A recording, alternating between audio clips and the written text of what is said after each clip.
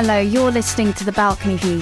For more articles, audio articles and podcasts coming soon, please visit balconyview.substack.com. What does it mean to be in right relationship? Written by Katie Churchman. Over the past year, I've heard the term right relationship used more frequently. And interestingly, it's shown up in various contexts, including therapeutic, spiritual, religious and activist spaces. People ask, what does being in right relationship with my partner mean? With my body? With the planet? With plant medicines? With God? Right relationship is also used in systems coaching, where I was first introduced to the term. CRR Global was the first company to be accredited as a systems coaching training provider by the International Coach Federation. 20 years later, what makes the training so unique, even within team coaching and systems thinking spaces, is its focus on relationship. However, back in the 90s, when co-founders Marita Fridjon and Faith Fuller started the work, organizations weren't interested in relationships. They were all about productivity. As Faith writes in her upcoming book, Relationship Matters, A New Paradigm for an Evolutionary Leap in Relationships, it was all about how do you squeeze more out of less, whether it's people, tasks, or materials. CEOs were actually confused when we talked to them about relationship systems. After all, what did relationships have to do with productivity? From their work perspective, relationships were messy, unprofessional, and something to be avoided if possible. Relationship brought up emotion, and emotion should be left at the office door. The CRR of CRR Global stands for the Center for Right Relationship, the company's original name. However, this created much confusion. People questioned if the name referred to the far right in terms of political ideology, or wondered, if there is a right relationship, what does wrong relationship look like? So they simplified the company name to the more widely recognized CRR Global. Even still, right relationship was embedded in the company branding from the start and is central to the work. So whilst many groups and communities have their own links to the term, I want to acknowledge Marita and Faith as pioneers in bringing right relationship to organizations. Back when relationships were not considered relevant to the workplace, they stood in the fire and declared that, from the living room to the boardroom, we believe relationship matters. Full disclosure, I am both a faculty member and host of the CRR Global podcast, Relationship Matters. But I came to these positions because of a deep fascination with the work. My first course with CRR Global was a real red pill, blue pill matrix moment. Once I started seeing the world through the lens of relationship, I couldn't go back. I can personally testify to the fact that right relationship has completely transformed the way I live my life. It's a paradigm shift that continues to change how I interact with the world. So what even is right relationship? CRR Global defines right relationship as the following. 1. According to what is correct for a particular relationship situation. 2. The best or most suitable of several possible behaviours for a particular relationship event.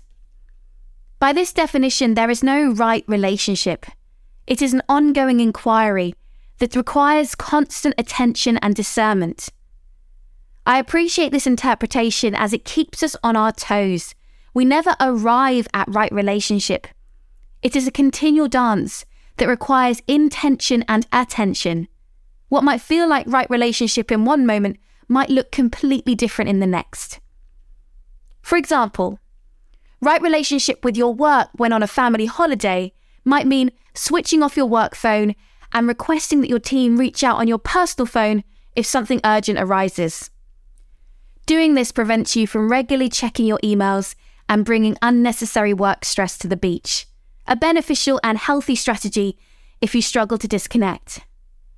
However, as the director of a leadership development company, switching off entirely for a whole week isn't an option. While I value work-life balance and support a 4-day work week, I know that some responsibilities fall on my shoulders as the owner of a small, busy business. So at the moment, when I am on holiday, I will ring-fence a particular time of day to check my emails and will only respond to urgent messages. This is what right relationship looks like for me right now. But like the weather, it's continually changing. The Greek philosopher Heraclitus declared, "The only constant in life is change." Yet here we are 2,500 years on, trying to pinpoint what right relationship might look like. We do this in many ways using different terminology. What's the secret to a strong relationship? What does a healthy work-life balance look like? What are the critical ingredients for a happy life? We can think of all of these inquiries as matters of right relationship. Everything in life is a relationship, whether that be with another person, project, place, or power. To quote Carlo Rovelli, author of 7 Brief Lessons on Physics, "The world seems to be less about objects than about interactive relationships." We can use the principle of relationship to understand how we interact with the world.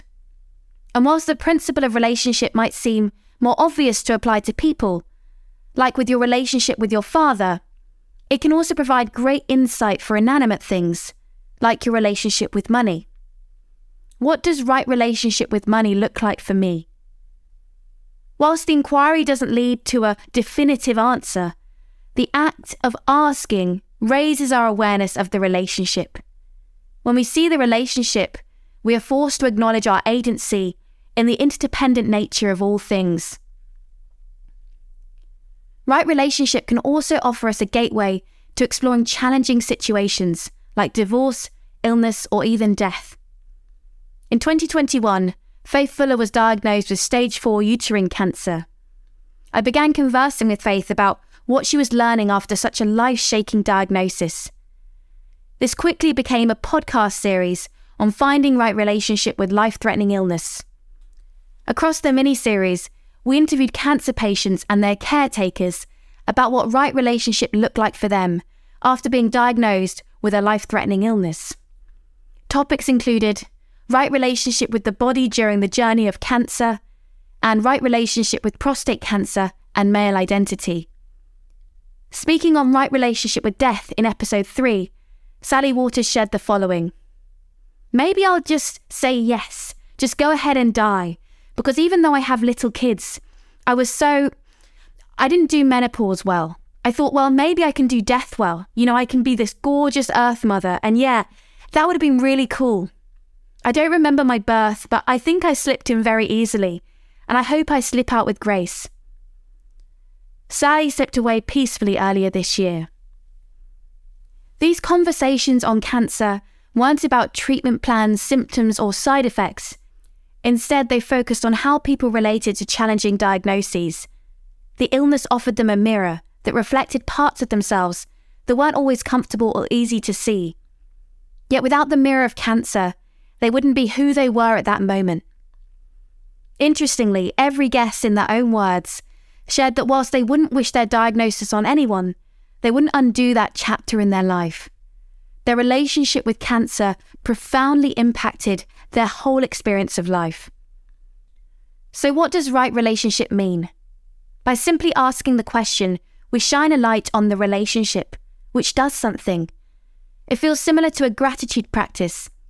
Even if you can't immediately think of anything, the simple act of looking for something to be grateful for boosts the feel-good chemistry in the brain. I wonder if looking for right relationship is similar in that it is both the journey and the destination. A question that refreshes presence and intention and helps us to look deep within ourselves, not so much for answers, but a moment-to-moment truth. So, reader, where are you challenged right now?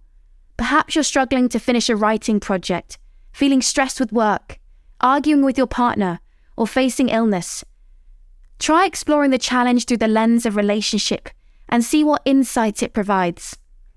What might right relationship with fill in the blank look like for you? Thank you for listening to The Balcony View. For more articles, audio articles, and for podcasts that are coming soon, please check out balconyview.substack.com.